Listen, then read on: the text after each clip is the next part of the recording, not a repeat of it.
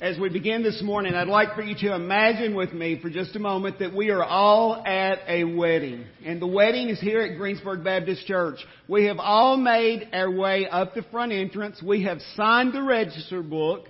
And now we have been approached by an usher who asked us a question. Are you a friend of the bride or the groom? And in that moment, you have got to make a decision because your answer will dictate where in the church that you are going to sit. Are you a friend of the bride or the groom? And as we begin this morning, I want to ask you specifically, are you a friend of the bridegroom? Are you a friend of the bridegroom? We're going to be in John chapter 3 this morning. Going to be primarily concentrating on verses 22 through 30. But before we jump to verse 22, I want to give you just like a high-level overview of what's happened in the remainder, the beginning part of chapter 3. We are immediately introduced to a man named Nicodemus. And in the text, it tells us that Nicodemus is a Pharisee and he is a ruler of the Jews. That's very important. And this man comes to Jesus by night. And that's very significant. Many times when we read the biblical text, if we will just pay attention, there are all types of glimpses that we can look and see things about those people. This man was a Pharisee. He was a ruler of the Jews, and that is very significant. He comes to Jesus by night. Wonder why he would do that. Probably because he didn't want to be seen with Jesus by his Pharisee friends. I wonder, do we ever have times in our life when we don't want to be seen with Jesus by our friends? Now, it's very, very tempting to answer that question. No, never. I would never be ashamed for anybody to see me with Jesus Christ. And I hope that is your honest answer. But what about when we're out in a restaurant and we've just been brought our food? We know we should bless that food. But instead of doing that sometimes, do we listen to that voice that says, they're watching you. What are they going to think? What will they think if you bless your food? And in that moment, it becomes easier to listen to the voice of the enemy than to be thankful for what Jesus has given you. What about those times when somebody comes to you and their intent is to start gossip of some kind? And you know you should have no part of gossip. And you know you should say, stop right there. I will have no part of that. But instead of saying, that doesn't honor my Lord and Savior Jesus Christ, it becomes easier to stand there and listen at it. And sometimes even to engage in gossip than it is to say, I'll have no part of it. I believe there are times that we're just like Nicodemus. We want to come to Jesus by night. And then, remember I said that it was significant that he's a Pharisee and the ruler of the Jews. Pharisees were opponents, strict opponents of Jesus Christ. This man comes to Jesus. Yes, it was at night, but he comes to Jesus and he immediately addresses Jesus as Rabbi. That is so significant because, keep in mind, Nicodemus would have had a very, very strong knowledge of Old Testament Scripture. His group doesn't really like Jesus anyway, so he comes to him and he addresses him as Rabbi, which means teacher. In that moment, he is elevating Jesus to the position of teacher. And he himself is going down to the position of student. This man who has been an opponent of Jesus Christ. I wonder, are we willing to do that in our own lives? And then we see that Jesus doesn't waste any time when he engages him in the conversation. But I think it can be very, very significant to us. It can be a strong encouragement to us because, many times our eyes do not see what God is doing behind the scenes. I would be willing to say that during the earthly ministry of Jesus, when he was dealing with the Pharisees, most of the time his earthly eyes did not see immediate results that he was getting through to any of those people. But yet this, not only a Pharisee, but a Pharisee and a ruler of the Jews, comes to him and addresses him as a teacher. So I want to use that as an encouragement to you. You should seek the Lord in all things.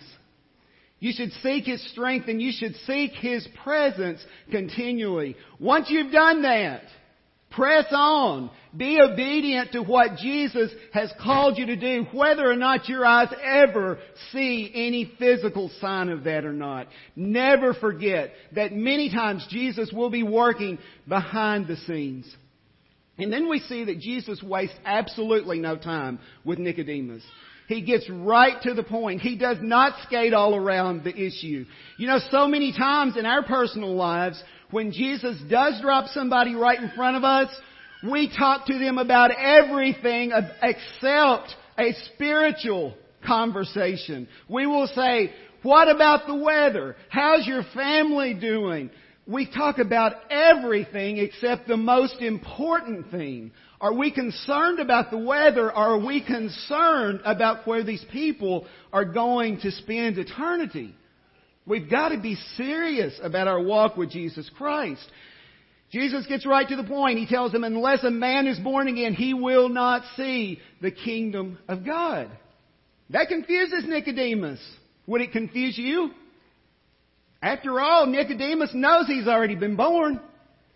So when he tells him you must be born again or you will not see the kingdom of God, he immediately thinks that he's talking about a physical birth. And then we see that Nicodemus, he questions Jesus. He says, how can these things be? I want to ask you this morning, is it a horrible thing to question Jesus? Absolutely correct. Now, I think we've got to do it the right way. We've got to question Jesus the right way. But there are people today that will tell you it's a horrible thing to question Jesus. I don't believe that. I think if we ask Jesus a question the right way, it can be a part of the process of seeking Him. When we were growing up, most likely there were times your parents asked you to do something and you didn't understand. And you ask a question. You know, if you asked that question in the right way, it was an opportunity for you to grow closer to your parents, to understand what they were talking about, and to become more mature in your walk.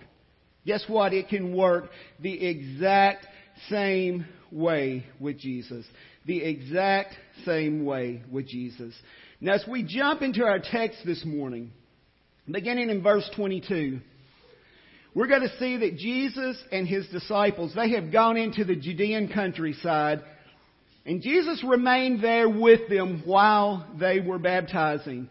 Now, John the Baptist was also baptizing at a place called Aenon because water was plentiful there. Water was plentiful there, and people were coming, and people were being baptized. Now, I want to just throw an image on the screen to you right now, and I know you're not going to be able to see a lot of this, but Aenon, where John the Baptist and his disciples were, is generally in this area. And we've seen from the text that Jesus and His disciples are somewhere here in the Judean countryside. There could have been a few miles in between where these two places were. But I want to be sure that one of the things you don't miss in the text was that these men, they were willing to go to where the water was. They were willing to go to where the water was. I wonder this morning, are you willing to go to where the water is? Are you willing to go to Jesus Christ who can provide that living water? Now keep in mind, what good would it have done if both of these groups of men were set up where the water is and they had nobody to baptize? It wouldn't have done any good, right? People were willing to come and be baptized. Guess what? It probably wasn't convenient. Probably wasn't convenient at all. Guess what? It probably was not comfortable. Not at all. But yet they were willing to lay that aside and go and be baptized. Now I want to tell you this morning, church, I have got to the place in my walk with Jesus, and as a pastor, where I've basically determined that the words comfort and convenience, they can be equally as bad as any 4-letter curse word that you could ever think of saying. Because you know what? Comfort and convenience, they lead to complacency. They lead to complacency. And that is a horrible, horrible thing. You know, we basically trained people over the last 20 or 25 years, churches all across the United States, we have trained people to come to church if it's convenient. It's okay. Just come if it's convenient. And that's what we see a lot of times. People come only if it's convenient. And then we wonder why our nation has experienced such moral decline. We wonder. You know, when I was a child, we had revivals that lasted 2 weeks or more. Guess what? It wasn't comfortable. It was usually in the dead of summer, and this was before air conditioning. It wasn't comfortable. Guess what? It was not convenient. It was normally in the middle of getting in some type of crop. Guess what? The farmers stopped and went anyway. They went. It was not convenient. And guess what? Typically every night people would be saved. It wasn't comfortable. It wasn't convenient. But they made the effort to get there. I just want to ask a question this morning. When's the last time we've seen anybody saved in one of our services here? Can you remember the last time that it was? Can we remember the last time it was? Are we truly burdened for the lost? Are we burdened for the lost? Are we praying for them? Do you realize the person that is sitting beside you in the pew this morning, they may look exactly like a Christian, but they may be as lost as they can be and on their way to hell. Have you asked them? Have you asked them? Do you know where you're going to spend your eternity? We've got to ask questions. We have got to ask questions, because at the end of the day, I'm going to say this, I'm going to move on. Most people, whether we're talking about coming to church or whether we're talking about anything else, most people are found doing those things that are priorities to them. I wonder this morning, is Jesus a priority in your life? Or is He just a convenience? It's one or the other.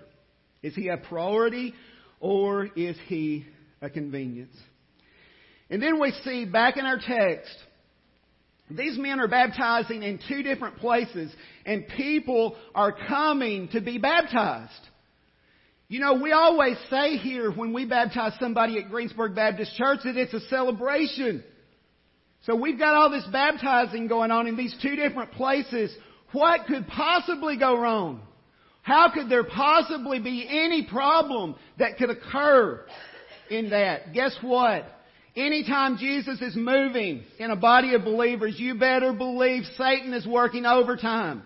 He is working overtime. And that's exactly what we're going to see. There is going to be some conflict introduced here. We're going to see it. And usually what happens is it's over something that is not significant at all. It's over something usually that is very small. Sometimes it's even senseless. But Satan can use that to create horrible conflict. So if he can use something that is small, insignificant, and senseless to create major conflict, just imagine what he can do with something that's substantial to start with. Just imagine that, folks. We have got to walk the walk 24/7. We cannot just talk the talk. And then in verse 25, we see this discussion arose. A discussion arose between some of John's disciples and a Jew over purification. Now I want you to know this morning, the way this word is used, discussion, it's just a really nice way of saying they're getting ready to have a good old-fashioned argument. It's way more than a discussion here. And it's over purification. Can you imagine that would be the case? Guess what? That's not the case at all. We're going to see in just a minute that really has nothing to do with what the situation really is. And then we see verse 24, and it almost seems like verse 24 is out of place. And I have intentionally listed it out of order this morning just to draw some emphasis to it. For John had not yet been put in prison. We're talking about John the Baptist here.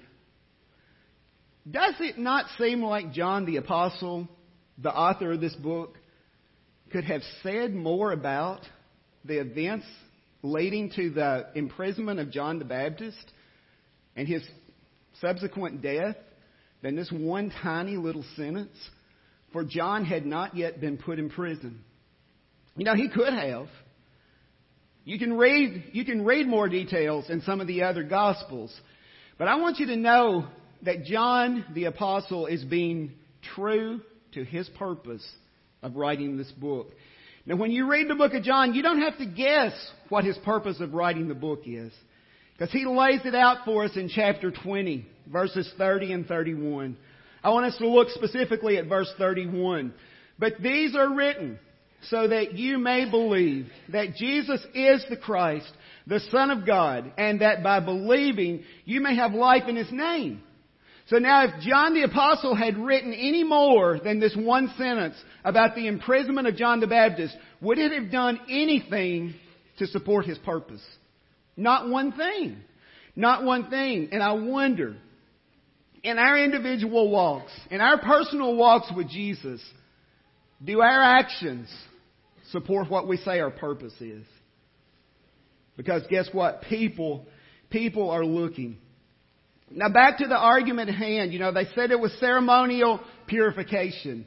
Now remember, we are talking about John the Baptist here.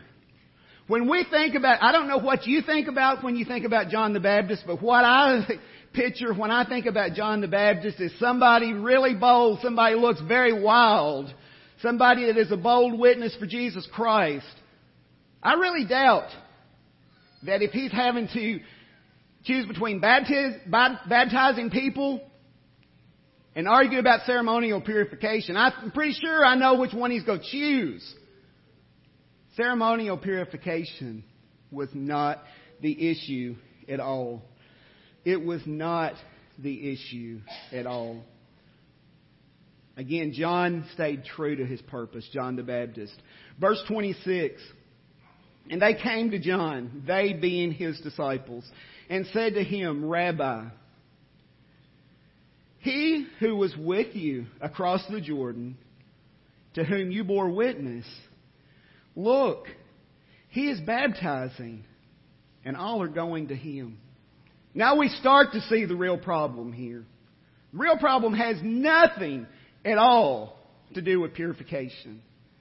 The real problem is jealousy. John's disciples believe that everybody's going to Jesus to be baptized. And then that's not even the case, because if we look forward to chapter 4, it's plainly documented Jesus did not baptize. Jesus did not baptize. Would we ever see a situation today where the situation that's represented is not like the situation is at all? We see it all the time. You see it in your jobs. You see it everywhere. You see that. Again, we have got to be true to what Jesus has called us to do. We've got to do that. But even, if Jesus had been baptizing, can you imagine who on earth could have been ever more qualified to baptize somebody than Jesus Christ Himself? And they were trying to make an issue with that, although He was not even baptizing. I want to talk just a minute about the type of baptizing that we're seeing happen in this text this morning. If you come to a baptizing here at Greensburg Baptist Church, whether or not Brother Blake does the baptism or whether I do the baptism, we always try to be very careful to explain what it's symbolic of. And if you've ever seen a baptism service here, you know what I'm talking about. We are very careful to explain that when that person goes under the water, it's symbolic of Jesus' death, right? And it's also signifying that as you go under that water, you are dying to your old way of life.